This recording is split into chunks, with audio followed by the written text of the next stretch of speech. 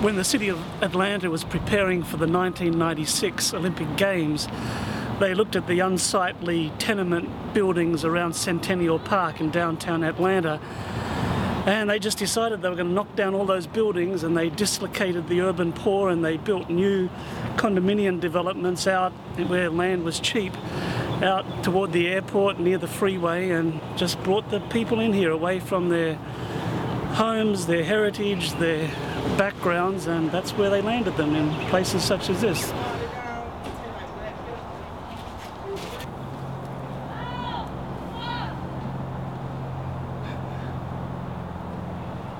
Our neighborhood, for the zip code, it has the highest child abuse rates. It has some of the highest crime rates. When we picked this area, we partially picked it because we actually came on some police when we were traveling around, and we said, we just kind of want to know what this area is like. And they said, you see us here now? I said, yeah. He goes, we're the only area in Atlanta that has a continuous police presence.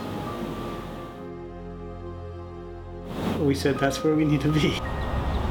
I tell him, if you see Rusty out, then you can come out. But other than that, he doesn't come out.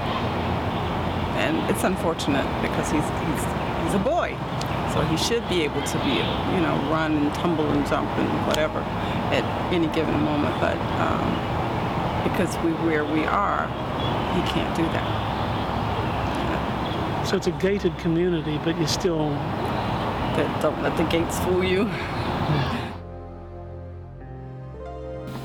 It's Sabbath morning, and we're in an apartment complex in the suburbs of Atlanta where a young Seventh-day Adventist family are following the example of Jesus, and they're following his incarnational ministry. They're living among the people. They're, to use their phrase, hanging out with the people and ministering to them, showing Jesus' love and becoming part of the community, and building bridges, building friendships, and making an impact.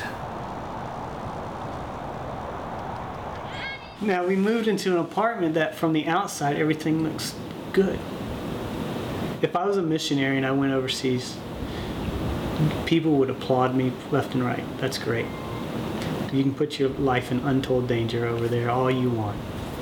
You can sit at home and never leave the church and put yourself in mortal danger, and people are good with that.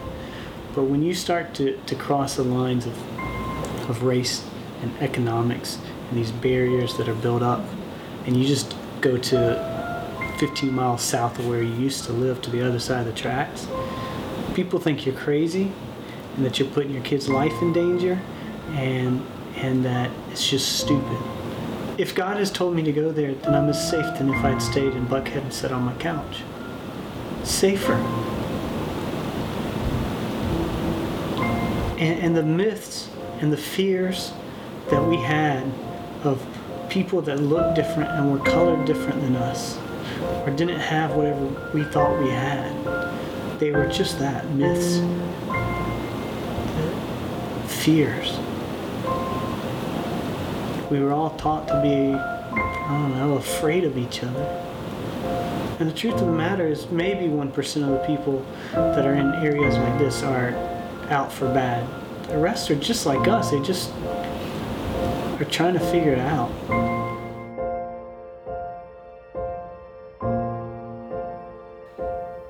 As an act of faith, Rustin and his wife Stacy, along with their 3 children, left their comfortable home in a fashionable Atlanta neighborhood, and they moved into this community to put Christ's method of outreach into practice. Recently, they received a small appropriation from Global Mission to help them expand their ministry.